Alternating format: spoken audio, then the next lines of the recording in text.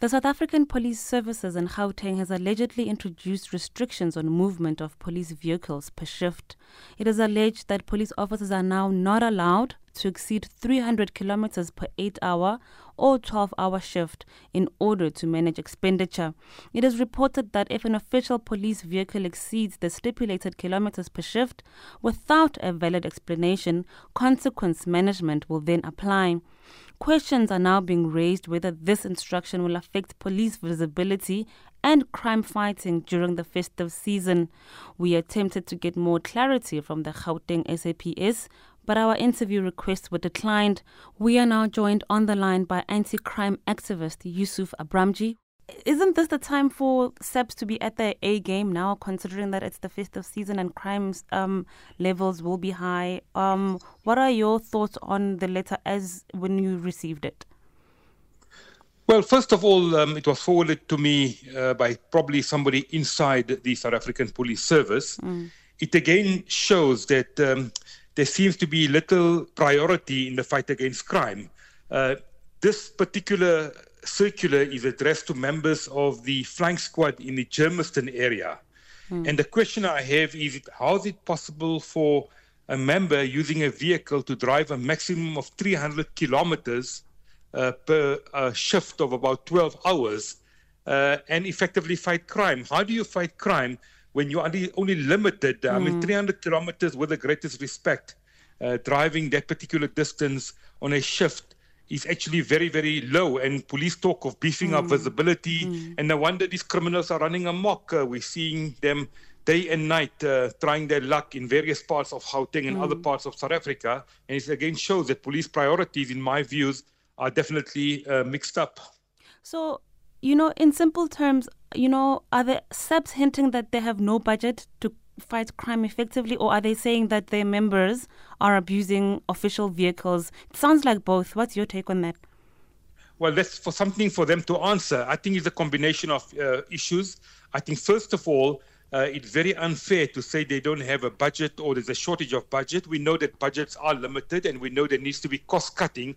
But when the Minister of Police takes his assistant, executive assistant with him to France to watch a Springbok rugby final at a cost of over 500,000 rand to taxpayers as the figures were presented in a written reply to Parliament, it does raise the question, where are the priorities?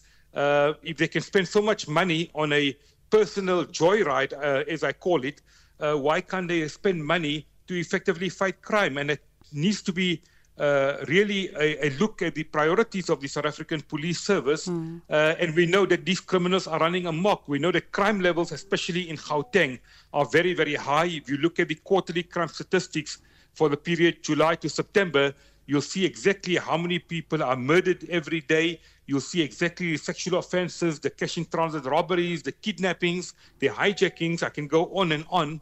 And it does make one worry about the real priorities within the police leadership and where we are going to with the high levels of crime.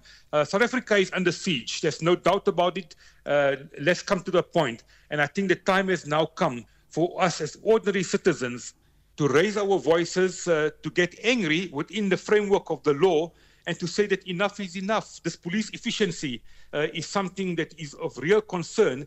And we know that also, for example, police killings have gone up dramatically over the past year. We've had about 80 plus cops being killed. And really, it's a source of concern. And I think the government really needs to look at the police budget very, very closely. And they need to make sure that the police are not hampered in the fight against crime. Mr. Abramjee, something comes to mind. How do you think the police officials who work on the road received this information? Because what I'm sensing is that they might be despondent. I mean, some might want to quickly reach their 300-kilometer quota and then go chill in the office because that's the message that was sent out. How are we already dealing with issues of police vehicles sometimes not being available? You call the police station and they'll say, oh, well, we are out. All our vehicles are out at the moment. We'll call you back when we have a vehicle. Now we're dealing with the 300-kilometer quota. Do you not think that opens up a can of worms for some loopholes for just things to go south? I think for the good cops, it will most certainly affect their morale. We know that morale within the South African police service, generally speaking, is relatively low. We know that many cops are hardworking, they're efficient, and we salute them.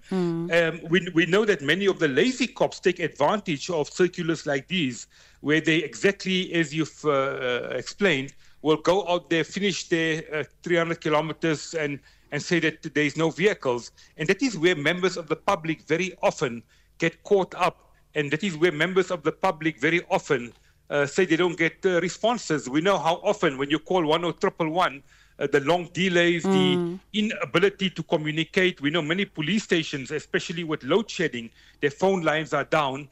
And I think really South Africans deserve better.